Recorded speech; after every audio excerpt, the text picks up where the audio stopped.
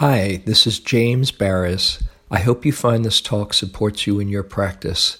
If you'd like to support my teaching, you can use the donate button underneath my picture on Dharma Seed to do that. Your support is greatly appreciated. Excellent.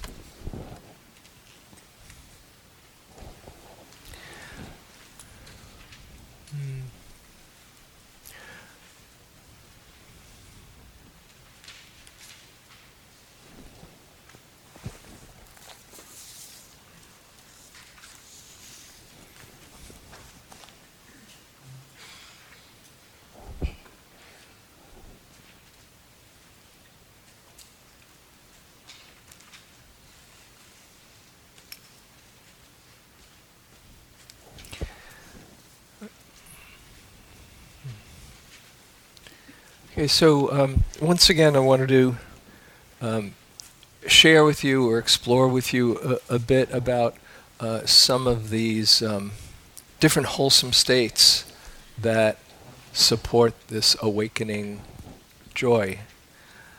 And we might not use all the time here if we, hopefully we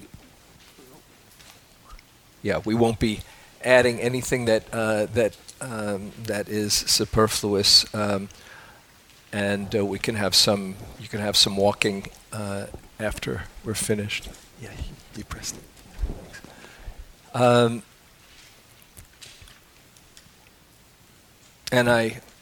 The intention is to both support your practice. I don't want to interrupt your practice, and hopefully this will be a support for your practice.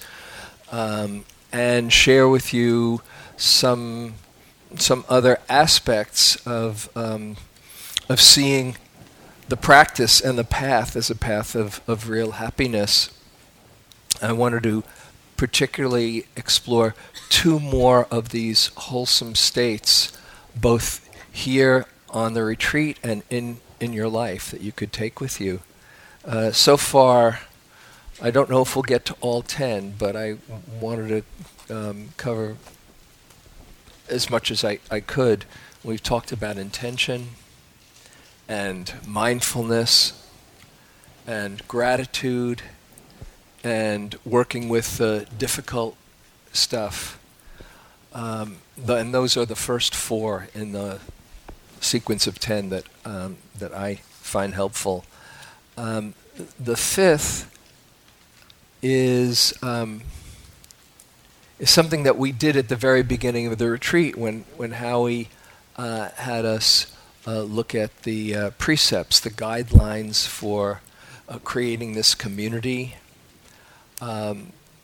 Remember those 5 precepts?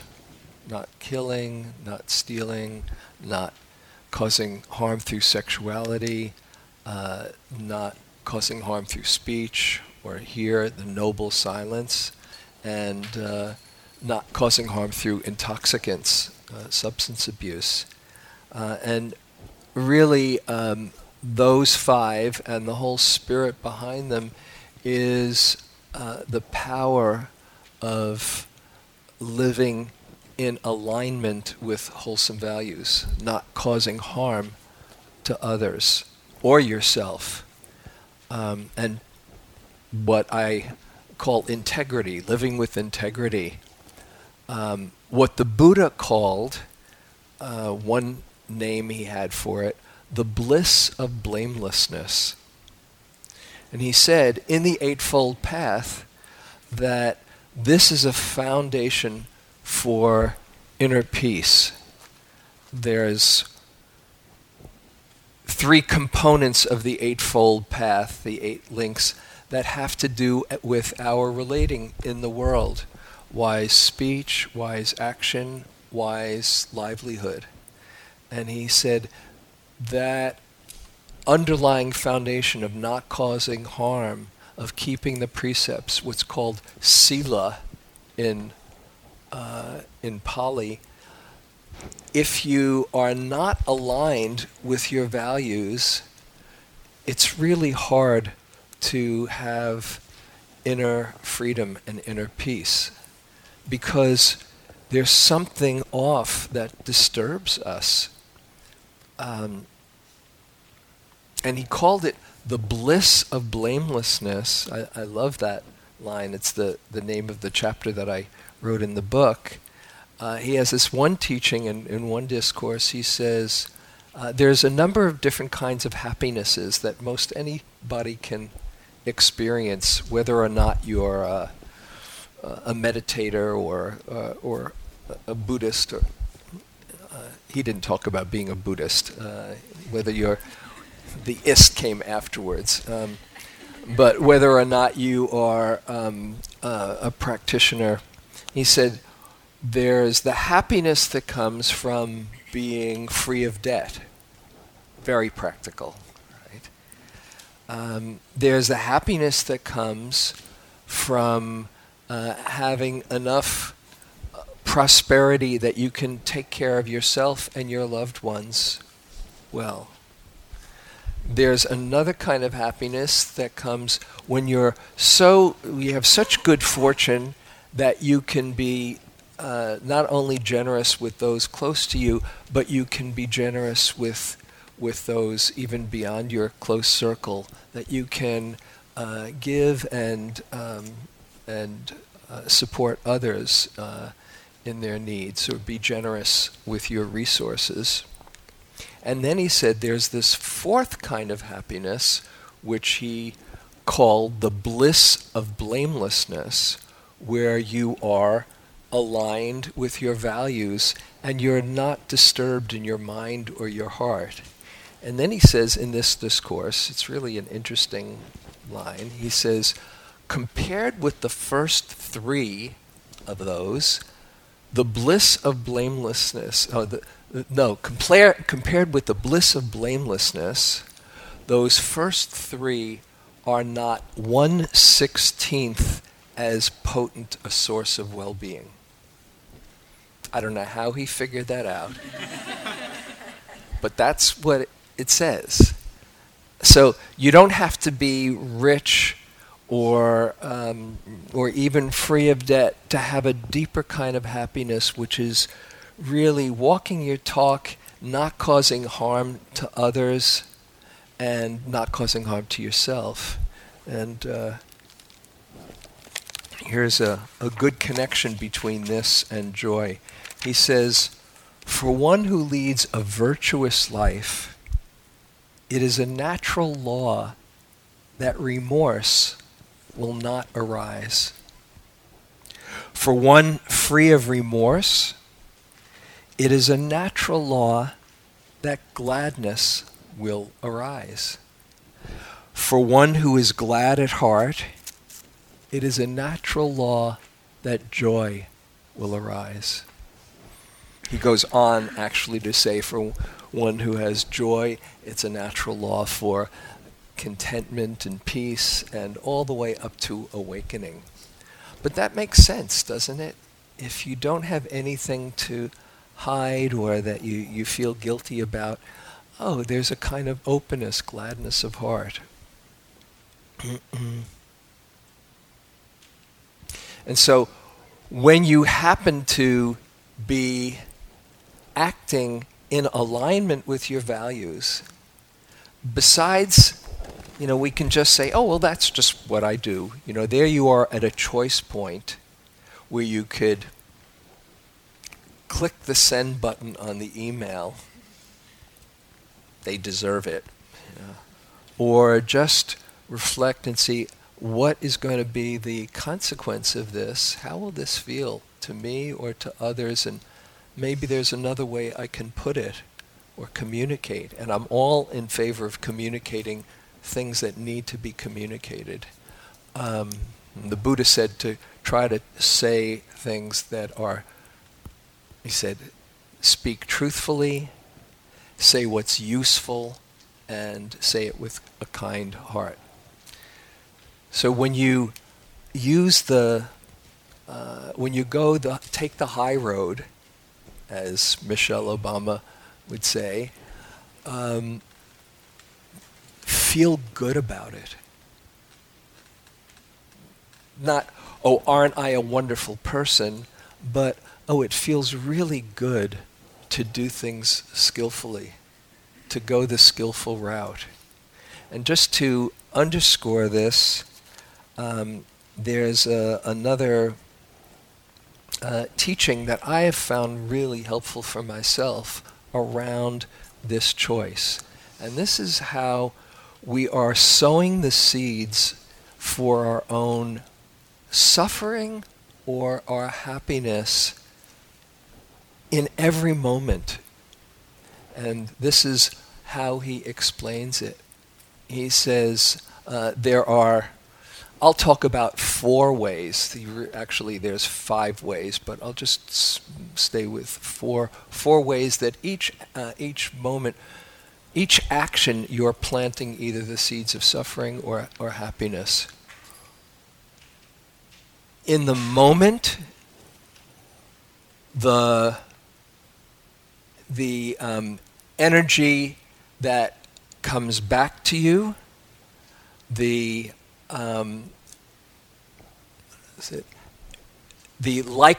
reflection afterwards. I'll take you through this, so this is more than just words, but I'm just kind of giving you the broad brushstroke. And in the habit that you create. And we'll take you through 2 different scenarios. Just for a moment, close your eyes and perhaps think of something that you've done in your past that you might have some regret or remorse. Maybe it's come up in these last few days. Or just you did click the send button or were less than skillful in your speech or your actions. And as you recall the whole situation and the experience, first, try to remember how it felt in the moment that you were doing that action, or perhaps just the moment afterwards, how it felt in your state of mind. Maybe you felt really justified, but how did it feel in your heart or in your mind as you were doing something that you knew might be less than skillful? That's in the moment. What was the energy that came back to you? Whoever was on the receiving end, did they say, "Oh, thank you for your feedback," or how did that feel? As you recall it right now, how does it feel?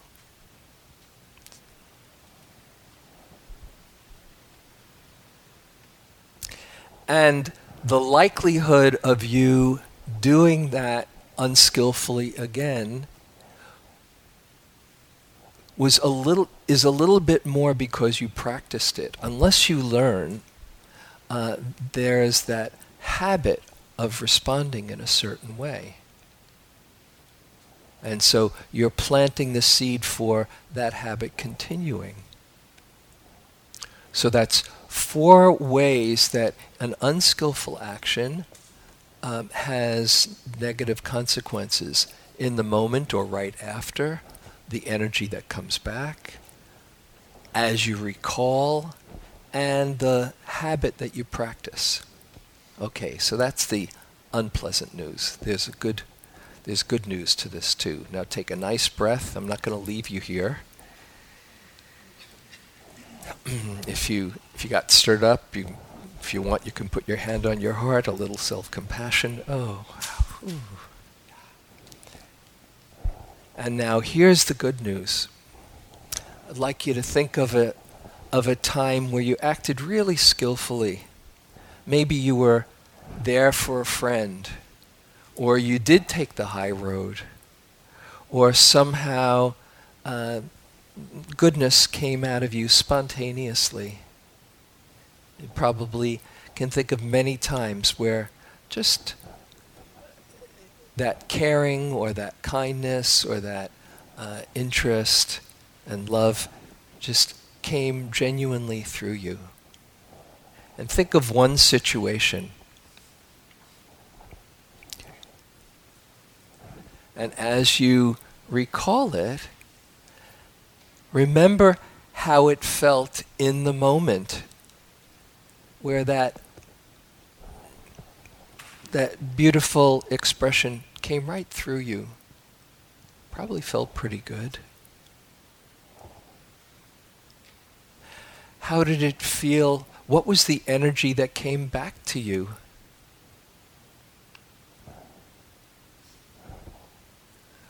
Probably also pleasant, appreciative, connecting. As you think about it right now and recall it, how does it feel? Remembering a good deed, good action. Probably pretty good. Oh yeah, sometimes I do some nice things. And how does it, the likelihood of that occurring again is greater because you practiced it. And it felt good, and so you were practicing that habit. So there's 4 ways that a skillful action has planted wholesome seeds in the moment, the energy that comes back to you, in the recollection, and in the practicing of that habit.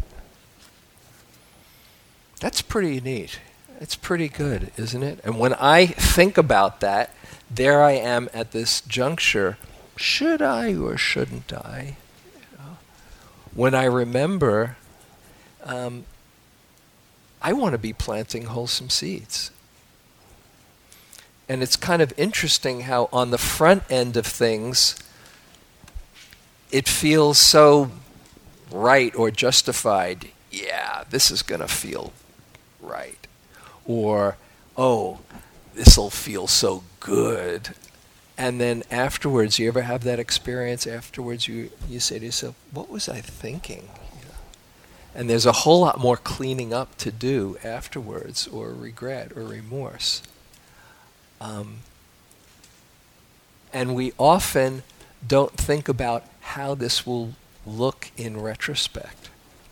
So this is something to keep in mind. Whenever you have that choice, go for it. Now, unfortunately,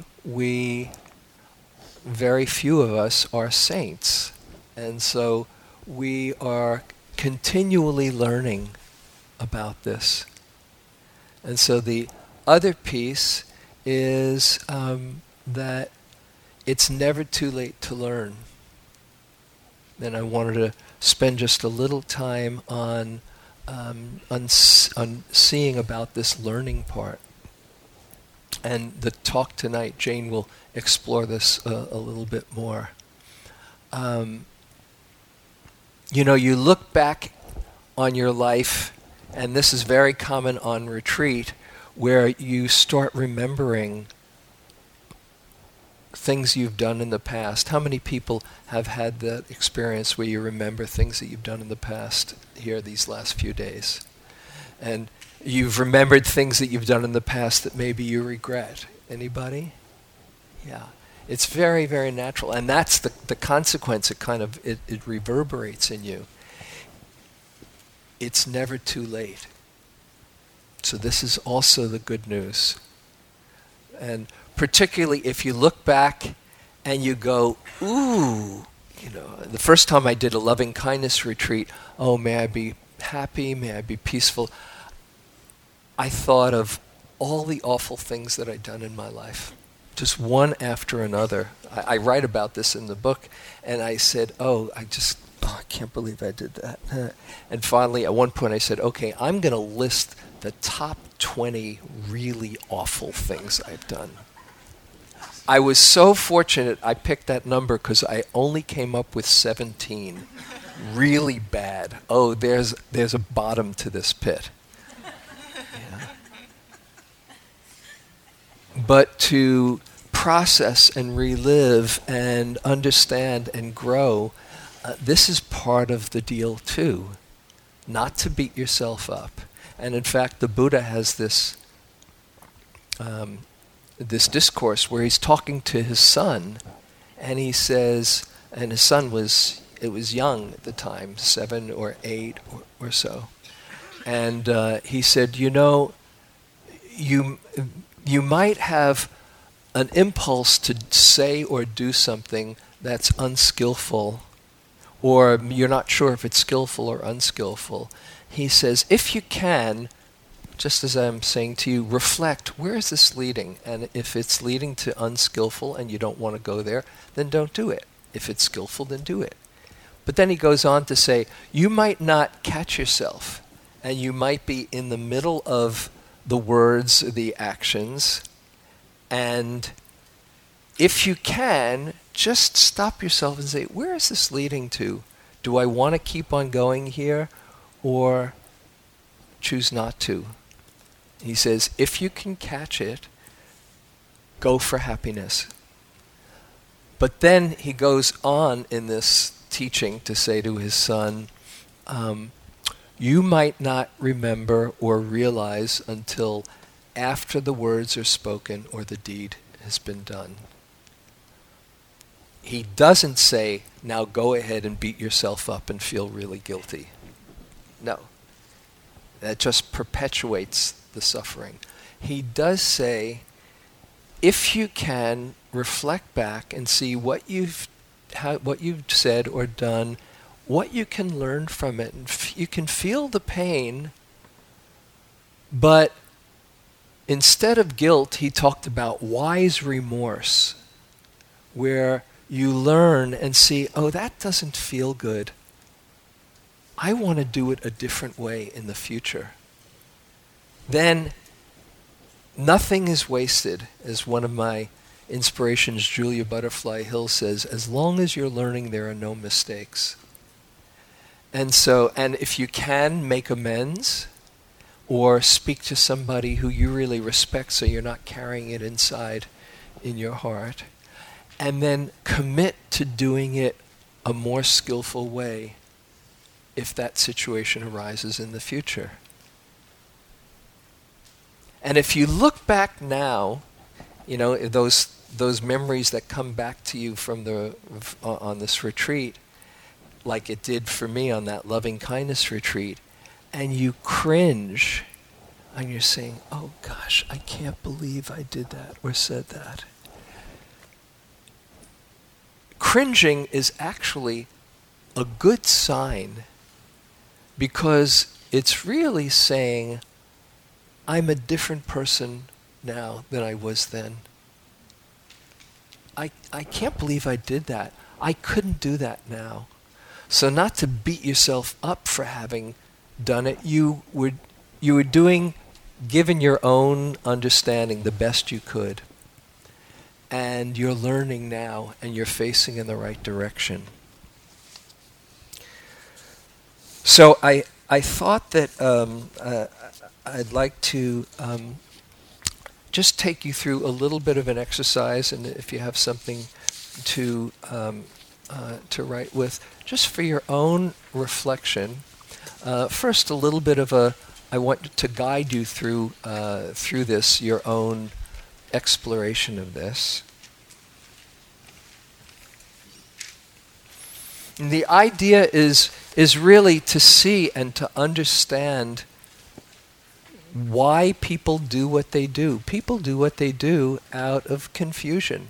Either the circumstances, or their conditioning, their upbringing, or their temperament, or their habits that they've created. And if you can understand why you do what you do, or why another would do what they would do, then there's a chance to open the heart. So particularly around this with yourself, And I'd like you to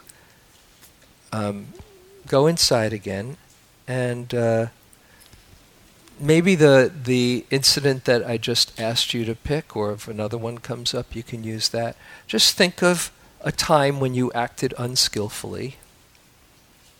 And you might, once again, close your eyes, and you can use the one that just came to mind. That's fine. And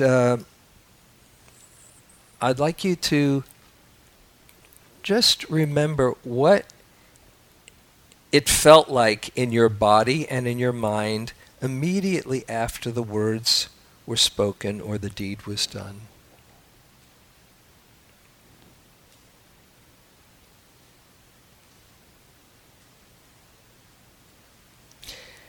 And as you reflect on the whole situation, just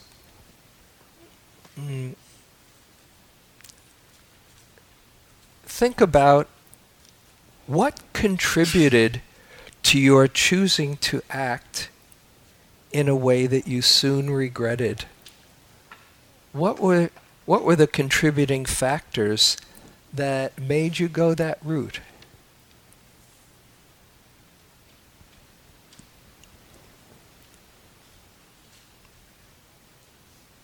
And you can just write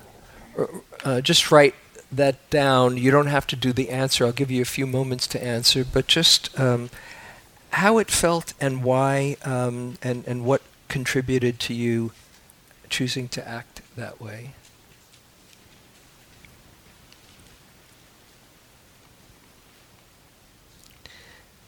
And then complete this sentence. I'm most likely to speak or act unskillfully when, and you can complete whatever. There might be a number of contributing factors just to get a sense of what goes into you acting in ways that that later you wish you hadn't.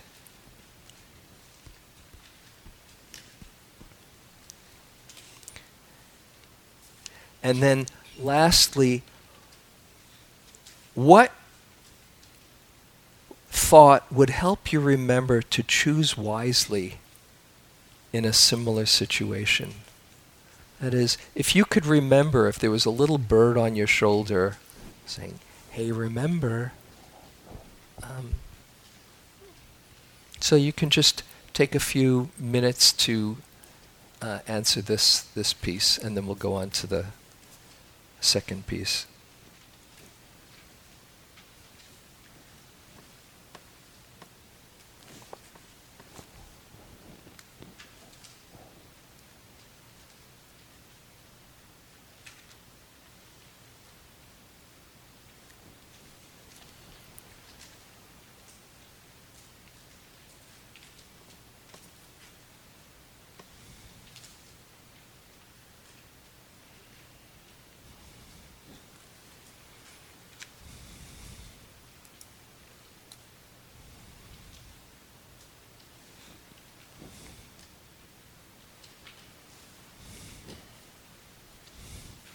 Bring a spirit of kindness to this exercise.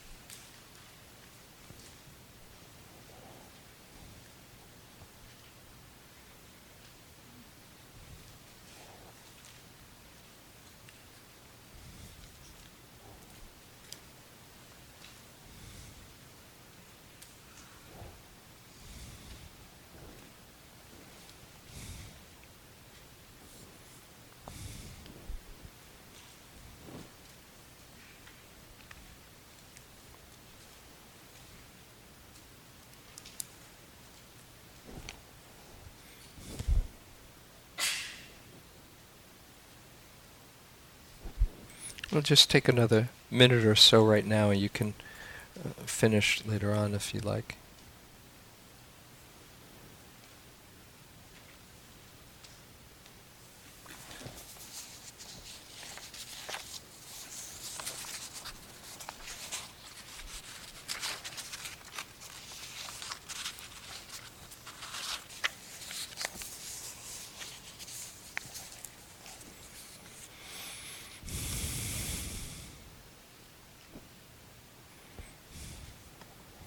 Okay, how many people need more time? Mostly. Okay. Okay, so, and the rest you can finish a bit later. So here's the good news. Let's stay with the good news. Now think of that maybe a time, either one that you just came up with before, or a time where you it was a challenging situation and you somehow chose to act wisely, and you did take the high road. And first, how did it feel in your mind, in your body? And what helped you choose that route? What factors supported you going that direction?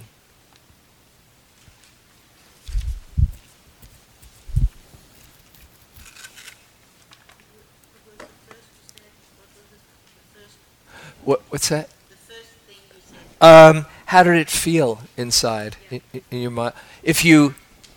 When you chose a wise action, you had a choice, and you just took the high road,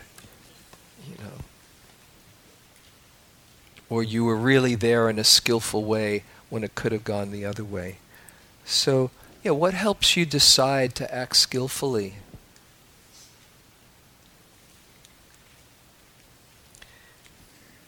And how do you know when you're acting with integrity or when you're not? Any cues that let you know when you're aligned or when you're not?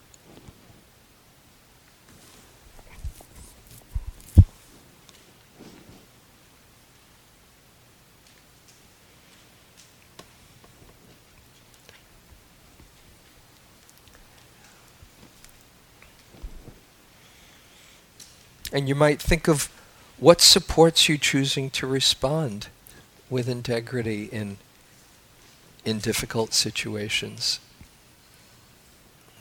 Again, take a few moments to... What's that? What supports you choosing to respond wisely?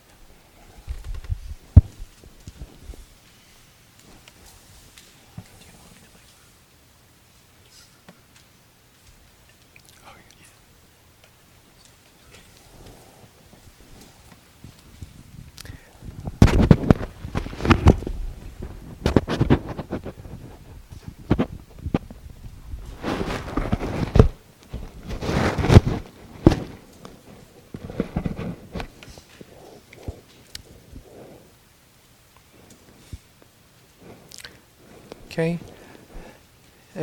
Need more time? Okay, so let's just check in a few comments. First, what's happening? What factors contribute to acting unskillfully? Let's just hear a few, and Howie can come around with the mic.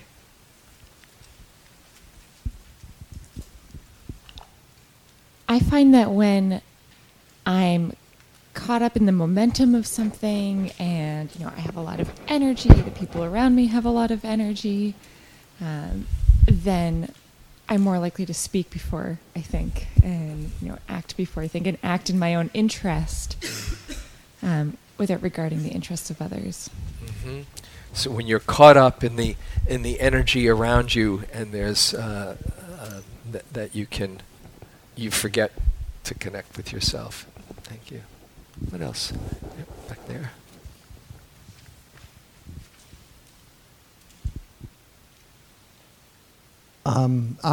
I find that I can act unskillfully when I act from a place of deprivation and I'm not aware of it. Thank you. Place of deprivation where you don't have enough. Yeah.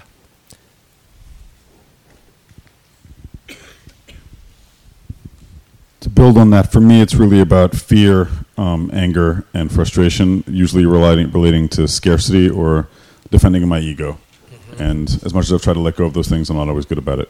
Mm-hmm. Great. Again, deprivation, or scarcity, and fear, and ego. Yes, thank you. Behind you. I'm not looking for any one right answer. There's a lot of different factors that contribute. I think that I'm most likely to speak unskillfully when I feel really vulnerable and completely unheard. And what? Unheard. Unheard. Vulnerable and unheard. Yeah. Thank you. Yes. Yes, Jessica. When I feel afraid or insecure or also misunderstood. Mm-hmm. Yeah. Similar. Afraid, insecure. Slighted or disrespected. Mm-hmm. Yes. Thank you. Yes. When I'm impatient, yes, and I make the wrong assumption of, people understand. If I can understand this, someone else can understand it. Uh-huh. Okay, assumptions, big, yeah, and what was the first one? Slighted, did you say? Impatience. Oh, impatient, yes. Okay, and maybe here, back there, right here. I think I saw your hand first. Oh, we'll get two more, yeah. Yeah. If I feel anxious or lack of control. Yeah, anxious, lack of control. Thank you. And here, one last one. This is embarrassing to admit, but self-righteous. Self-righteous. Anybody ever feel self-righteous already? Yeah. You're not alone. Yeah. And one other thing, perhaps you mentioned it, I just want to move on, or maybe you thought of it, but when we're stressed, we aren't as clear. So all of those, you probably could relate to all of those. And it's good to hear that you're not alone. This is just how the mind works. Your mind and heart isn't so different from others. And where these factors are going on, chances are you act less than wise. Okay, and let's hear the other. What contributes, and maybe from people who haven't gone yet? I want to say. Oh, yes, Howie. Yeah. What I hear it as a common theme is that most of our unskillful actions come when we are acting from the point of view of our identity. And the Buddha talked about 4 places where identity gets really bound up and a source of insecurity. And one is the identity with what we want to happen. And when we have a frustrated desire, that often leads to a vulnerability. The second, attachment to views and opinions. And when somebody disagrees with you, and it triggers that kind of insecurity that you have a difficult time holding around. Third one, attachment to rites and rituals, how things are supposed to be done. And then the last one is just attached to the idea of who you are. And when somebody relates to you differently, either doesn't see you for who you imagine yourself to be. So usually it's a matter of identity view. And part of the beauty of practice is that we learn how to relate to our identity and see that operating rather than relating from it, and know that there's going to be insecurity associated with identity, and then to be able to relate to that with kindness, because identity is inherently insecure, because it's tethered to all these things that are not reliable. Great. Here, hold on. So, what was that? It's basically the four attachments that the Buddha talked about: attachment to sense pleasures, desire, attachment to desire for sense pleasures, attachment to views and opinions, attachment to rites and rituals, and just attachment to the concept and identification with the concept of self. Who I am. Who I am. Basically, the Buddha called that Sakaya Ditti, self-view. And because these things are all connected to a view of self, and a view of self is not really self, it's just a view. It's very vulnerable. Mm-hmm. So that often triggers an angry reaction when it deflates. So, or angry or frustrated or, so easy to act unskillful. So let's just move on. Let's go to the second thing about what contributes to you acting skillfully. What factors are going on when you choose the high road or where you choose the wise way? We can get a few comments.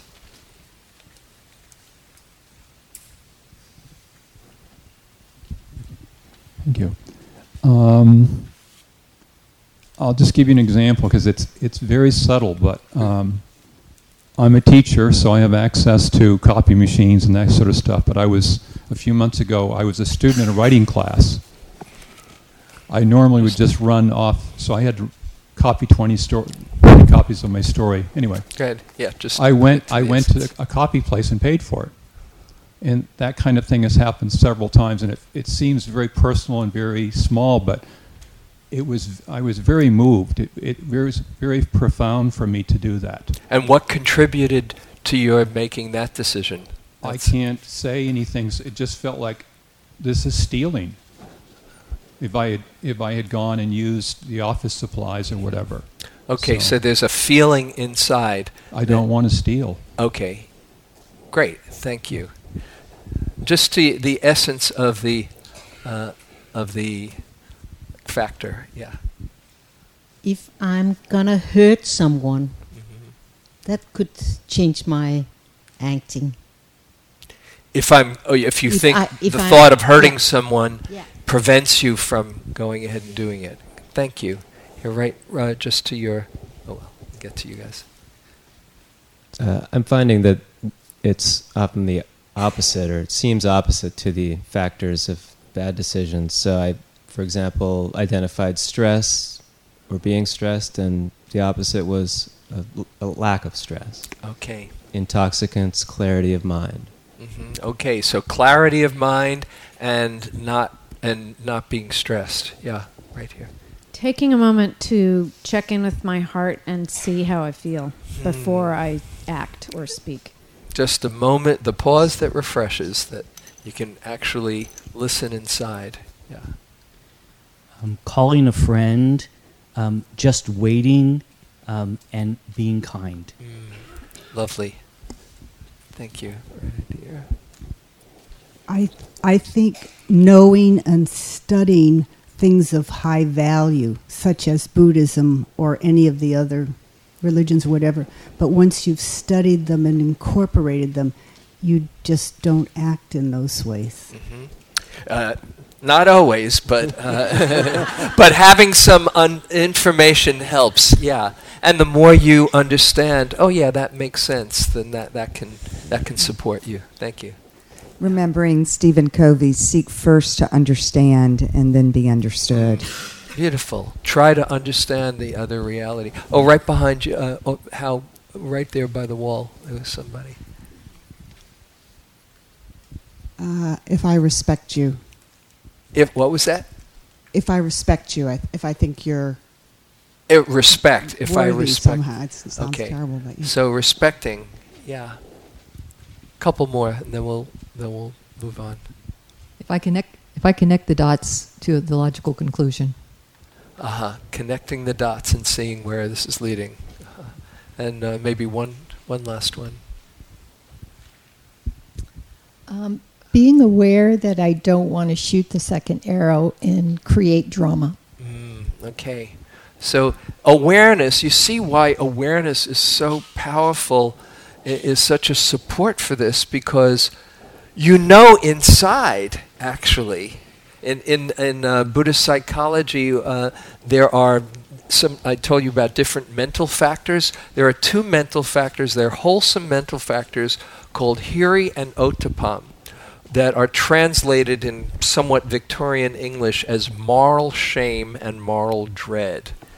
But these are good factors. There's a part of you that if you listen, you say, oh, this is off. But often we don't listen. Well, maybe kind of, no. Oh yeah, why didn't I listen inside, Or moral dread, knowing if somebody who you respect finds out about it, that you would feel embarrassed or ashamed. There's a part of us that knows that. And, we have a different name for those two things. We call it, what do we call it inside? Our conscience. Yeah. We're wired up with this. So the mindfulness helps us listen to what we know inside. It's not like you're going for sainthood or something like that. You know inside, oh, this feels aligned. This doesn't feel aligned. So whenever you do act that way, skillfully, really appreciate that you're going that route and you're practicing that habit. And when you don't, know this is just part of being human, but as long as you're learning along the way. This is from Ram Dass in Be Here Now. He says, as you further purify yourself, your impurities will seem grosser and larger. You start to see all the ways that you might be off. Understand that it's not you're getting more caught in the illusion, it's just that you're seeing it more clearly. The lions guarding the gates get fiercer as you go towards each inner temple, but of course the light gets brighter too. So there's a price to pay for being more aware, and that is you can't pretend. But it's good news in the long run, because if you keep on learning and waking up, it's going in the right direction. Yeah. One question is, let's imagine that you have communicated in a careful, skillful mode, and what you've communicated is received angrily or hurtfully, offensively. Yeah. What about it? Yeah. Yeah. I mean, my first thought is, well, I think in those situations I question, did I actually communicate in a skillful way? No, you're not going to be able to get through to everyone. I think I said in one of the groups, one of the names, the Buddha's, one of the Buddha's monikers is the teacher of those who could be taught. Not everybody gets it. And you can be as skillful as possible, but they have their own reality. So all you can do is the best you can do and come from as good a place as possible. And once you've done that, you don't have much control over what they're going to, they're responding. But generally, if you are able to be clear and kind and have a clear intention, and they can get it, you've got a better shot rather than, somebody says to you, "Are you ready for some feedback?" But if they say, "Hey, I really value our relationship, and there's something that's been getting in the way, and I want to talk about it with you so we can have as good a relationship as possible, and if you're up for it, let me know." You'd probably be a little bit more interested in hearing. And, not to say that you've got to use that formula, but that spirit, you've got a greater likelihood, but not always. Sometimes, the Dalai Lama says if you've done everything you can in the face of negative energy and it's still coming to you, that's the time to find the nearest exit. So, yeah. Just to add that this is also another place where a different flavor of what I spoke a little about last night of equanimity. We have these heart qualities of love that joins with, and compassion and joy, and these are qualities that say, I care about this relationship, I care about you. But the equanimity reminds us, it's like a balancer that says, I'm going to do everything I can to make this work, but whether it works or not, it's beyond my will and my wish. And so it's a reflection that sounds kind of like it's leaning towards indifference or not caring, but it actually just balances out your so that you don't get so caught up in how things turn out, that you do everything you can, but then you understand that things happen according to causes and conditions and not always according to your wish. And that's especially helpful with family members that we're trying to enroll in relating to us differently or do something differently, that I care about you, but I can't I can't make you different. Thank you. So I do want to move on to the next, and we'll just touch on this, the next wholesome state after integrity, the sixth in this sequence, which is what I call the joy of letting go, which is what the Buddha said is really the heart of freedom, and kind of what Howie was just talking about, letting go of our expectations or thinking things should be a certain way or that people will respond the way we hope. Letting go has lots of different arenas that this can that we can experience this freedom, but in the Buddha's teachings, the Four Noble Truths, the first truth, there's suffering. The second, the cause of suffering is attachment. The third is there's an end of suffering, and if holding on and attachment is the cause of suffering, guess what the end of suffering is? Letting go. Letting go of our attachment to things being a certain way when we don't have much control. It's really letting go of the control that we never had in the first place, but that is the key to freedom. And then the fourth noble truth is the prescription that he gave, the Eightfold Path that helps us let go, and mindfulness is the key to that. And letting go doesn't mean rejecting, it doesn't mean pushing away, it doesn't mean sacrifice, although the word in the teachings, nekama, is usually translated as renunciation. It doesn't sound like much fun, the joy of renunciation. But really, renunciation is in letting go of what we can't control or what we don't need, and letting go of our wants, which are endless, and just distinguishing what we want from what we need. And it's a movement towards simplifying. That's where the real joy is. Simplify. Doesn't that sound good? Oh, I want to simplify. There's this magazine, Real Simple. You ever see Real Simple magazine? 250 pages of all the things that you need to get that will help you simplify your life. it's a very popular magazine because people say, "Oh, simple. I want more simplicity. Oh yeah, I should get that and get that." So there's a number of different ways that we can let go. One is letting go of stuff, actually. And we live in a consumer society where more is better. And it's never an end. When John D. Rockefeller was asked, he was the richest man in the world, and somebody asked him, "How much money will be enough, Mr. Rockefeller?" And he said, "Just a little more." That's a hell realm. Yeah. So letting go of stuff, and we really need to simplify if this planet's going to be sustainable. Letting go of cramming our busy life, like Howie mentioned yesterday in the talk. I'll just fit this in, and I'll just fit this in. I once went to heard a decluttering expert who said, "Watch out for the word just.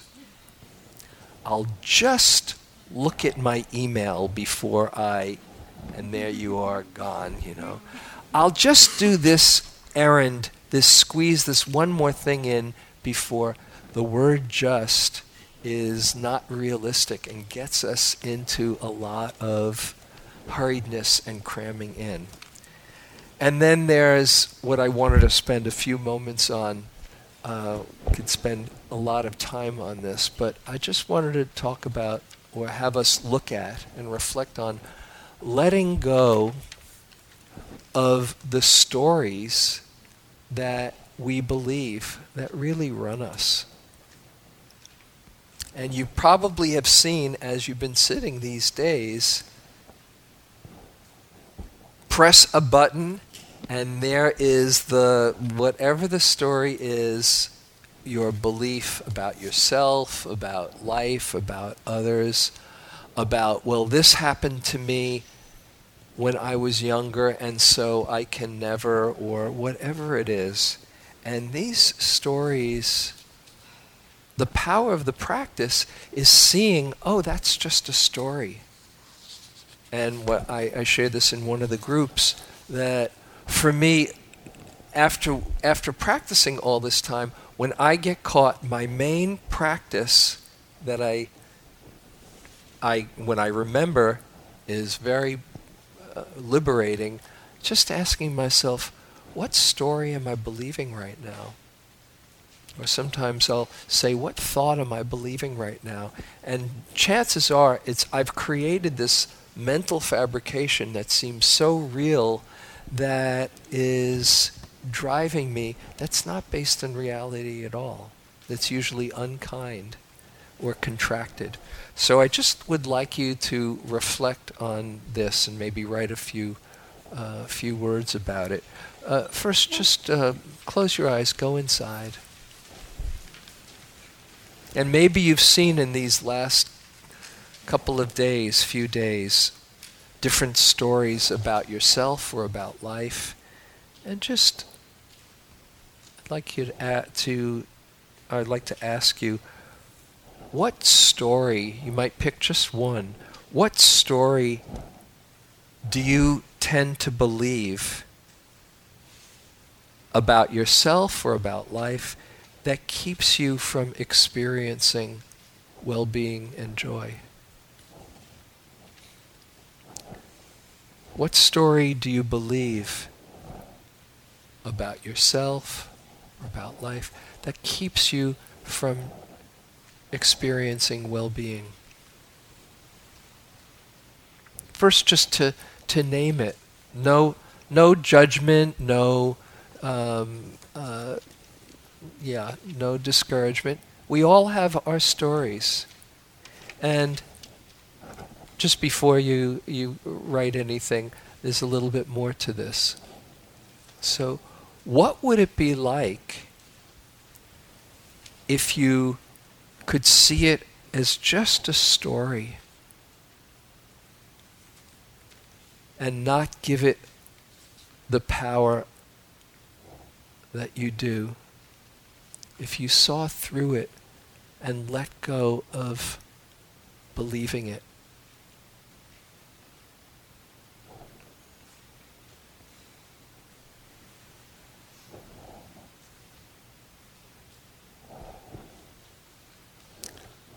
And what would you need to understand or remember in order to let it go in the future?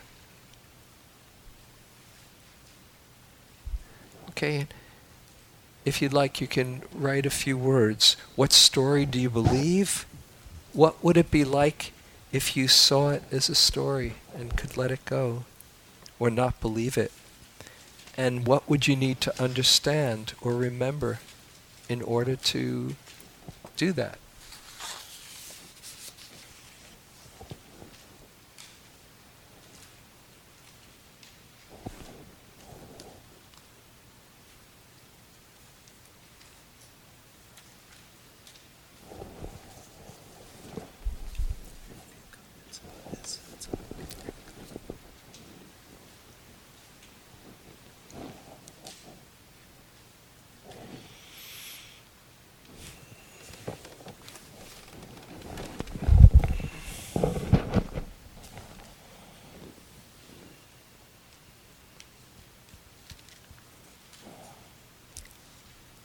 What story do you believe that limits you?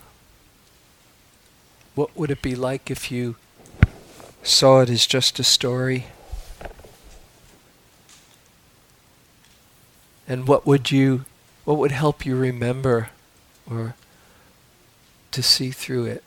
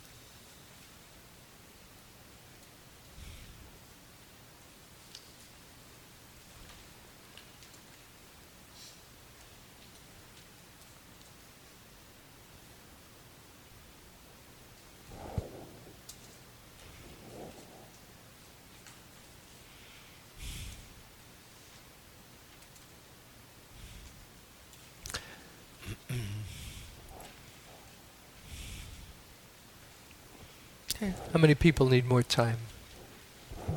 Okay, you can just keep on writing, and I just want to take a few comments, and Howie has something to say. Just before we do this, I want to acknowledge that it's easier said than done. You know, if you've practiced believing a story for a while, it's not so simple to just say, "Oh, that's a story, I don't have to believe it."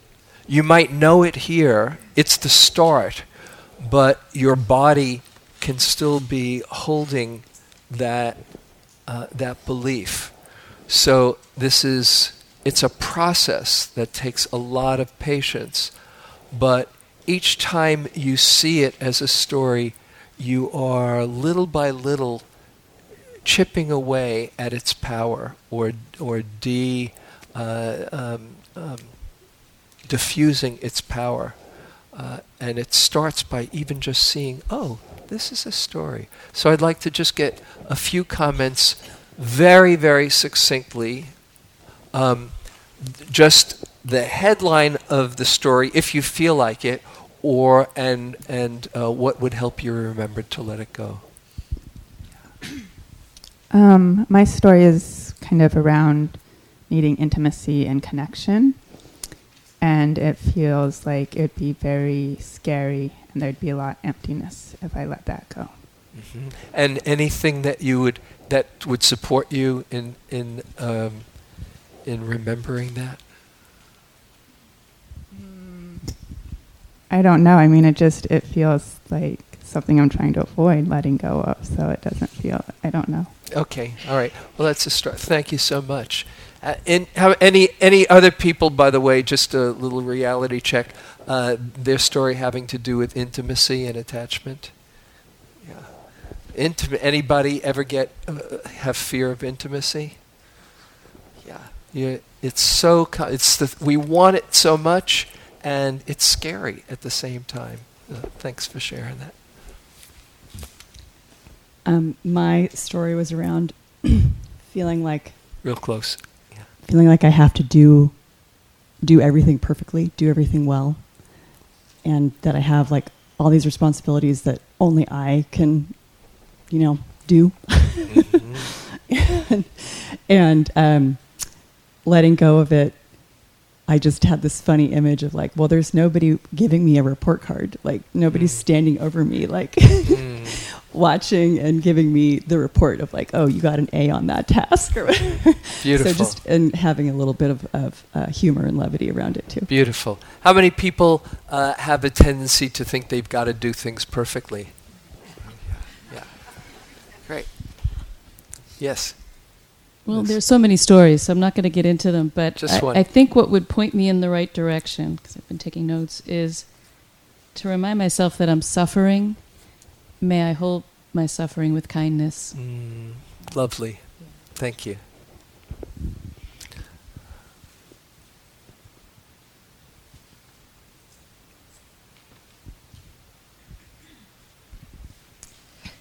So I believe that I can't relax into life because something is going to happen to one of my children.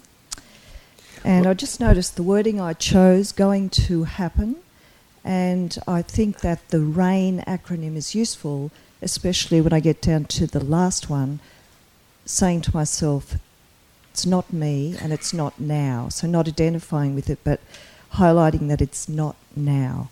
It's not now. And reminding me, this isn't happening now. Uh-huh. Yeah. Right. So living here in the present instead of toppling. Thank you.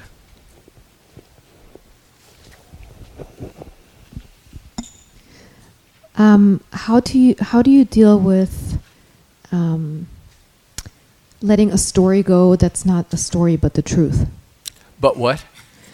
Okay, so the way that this sounded to me was to let go of a story because it's not actually the truth. You're either making yourself feel bad or thinking of yourself in a bad way. But what if it's actually a story that is the truth? So the truth is the truth. What's my relationship to the truth? And that there's what's true, if it's actually true, if something has happened, or if there is a circumstance that you're dealing with. It can be a challenge. You might just look at what is my story about this fact, about this truth. Because this has happened or because this is real, that means that I can never, whatever it is, take a look at your story about that truth. Because that it's not so much what's happened or what's happening out there that we have some choice, but what's the wisest relationship to what's happened or is happening. Yeah. Okay. Others. A few more, and then we should end.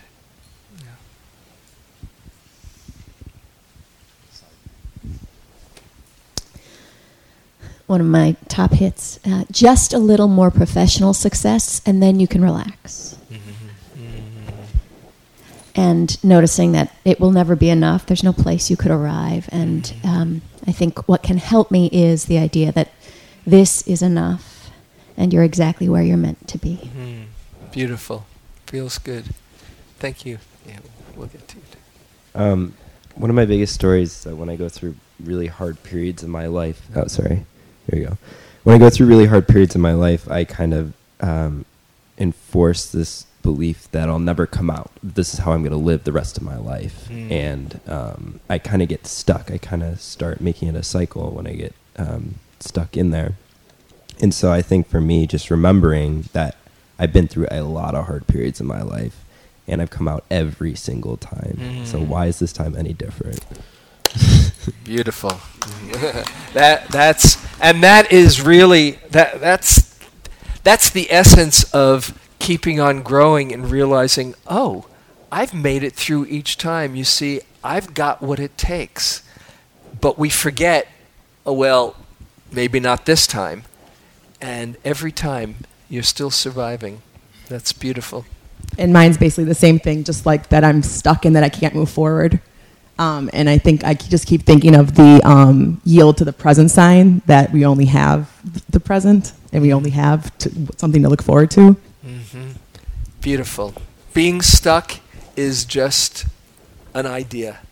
I mean, we can feel stuck, but life is going to keep on unfolding. So it's great to see that. And we all have our own, we should really draw to a close. We all have our own story, although there's a commonality to experience. Have you seen? Most everybody is carrying around some story or another that has limited them, either in the past or now.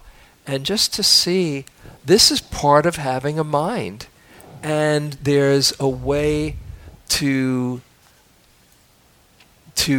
have the awareness hold that with great kindness and compassion. And not only is it liberating for yourself, but then you have compassion for everybody else who gets stuck in their stories. That's the real gift. Besides your own freedom, you can be there when somebody is saying, I'm stuck, I don't know if I'll ever get out, or if this is going to work out, and you can say, oh yeah, I know what that one's like, and I'm here to tell you it's possible. So you can hear from everybody's story that they've been forged by experiences that we've had. And so our story is really beautiful and unique and expresses our individuality. But it's usually, and our story is wonderful to share in a way, but it often obscures, I think what Abby was pointing to, it obscures the element in each of us that is not reducible or describable as a story. It's usually one that is a narrative or a picture of time, of a version of ourself that has come from the past, that's going through the present, worrying about the future or getting excited. And when you take it to be absolute, then it causes our body to go into a state of freeze. And so we tend to associate the story with actually who we are. And in the process, miss the element of you sitting in this room that is not reducible to a story. And I just, I could give a whole talk on this, which I often do, but I want to just share one line that I think captures a way of not getting rid of our story. Our story is beautiful, but just seeing the difference between the beautiful you that's sitting here, and the story that plays through your mind. And this is the words of James J. Audubon. If there's a difference between the bird and what the field guidebook says, believe the bird. Mm-hmm. Yeah. And it's also, again, important to see this is a process. So every time you see the mind, your mind has gone for the last 20 minutes or 8 hours on a story. Don't feel, oh, I've blown the meditation, or I've wasted my time, because when you wake up, that's the time to celebrate and say, oh, that was just a story. And feel great that you've woken up and see another perspective. Nothing is wasted if each time you see, oh, the mind just creates its stories, and there's a whole other way to relate to it. And every time you can see through the story, celebrate. And every time you can let go, whether it's of stuff or of control, and you trust or whatever, celebrate. When I say celebrate, that is, notice how good it feels to let go. And that's your awakening joy is noticing the gladness that arises with that wholesome understanding. And then we'll have a set. Just part of this. It'll come on. Part of this gladness is something that's so verifiable right here. Just notice, and I've invited you a couple times to do this, just notice after your last story has stopped and before the next one begins. Just notice what you feel in this room as you are when you don't consult your story. What is felt immediately when there's a shedding of any kind of view about yourself. When we lose all the evidence for a few moments of whoever we imagine ourselves to be or think about ourselves as. And you just feel it. Notice what happens to your nervous system. Notice what happens to your breath. And you just let go or let be. Anybody willing to say what happens when you just check out that sense of your story fading? I just felt a stillness and a serenity. A stillness and serenity. Natural state. Not created. That's in the back, please.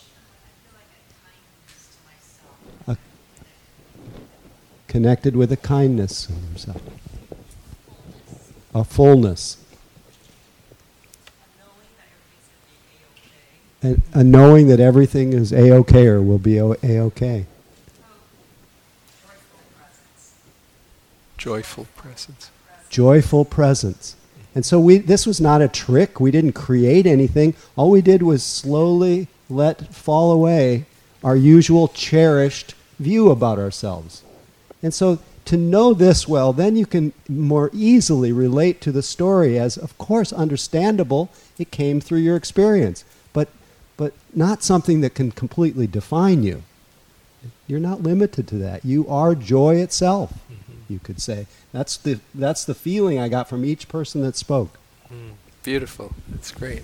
Yeah, and you want to honor your story too, and not just pretend things didn't happen, because you're learning through it, and it's part of your history. So it's not to abandon your history, but it's to honor it and see it in perspective and see everything that in your life has been part of your curriculum that brings you to this point. So everything there's nothing wasted, and there's all to be honored, but just not to live in the story, to see that joyful presence that's who you are when you're not in your story. That's who you are. Okay, so if you want to stretch in place, and we'll just have a short sit before tea time and let all of the words settle.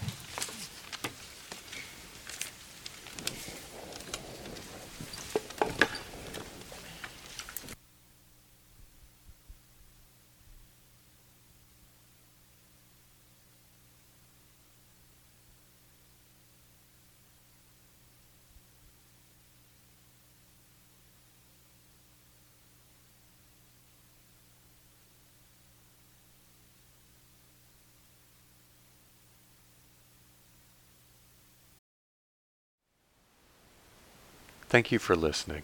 To learn how you can support the teachers and Dharma Seed, please visit dharmaseed.org/donate.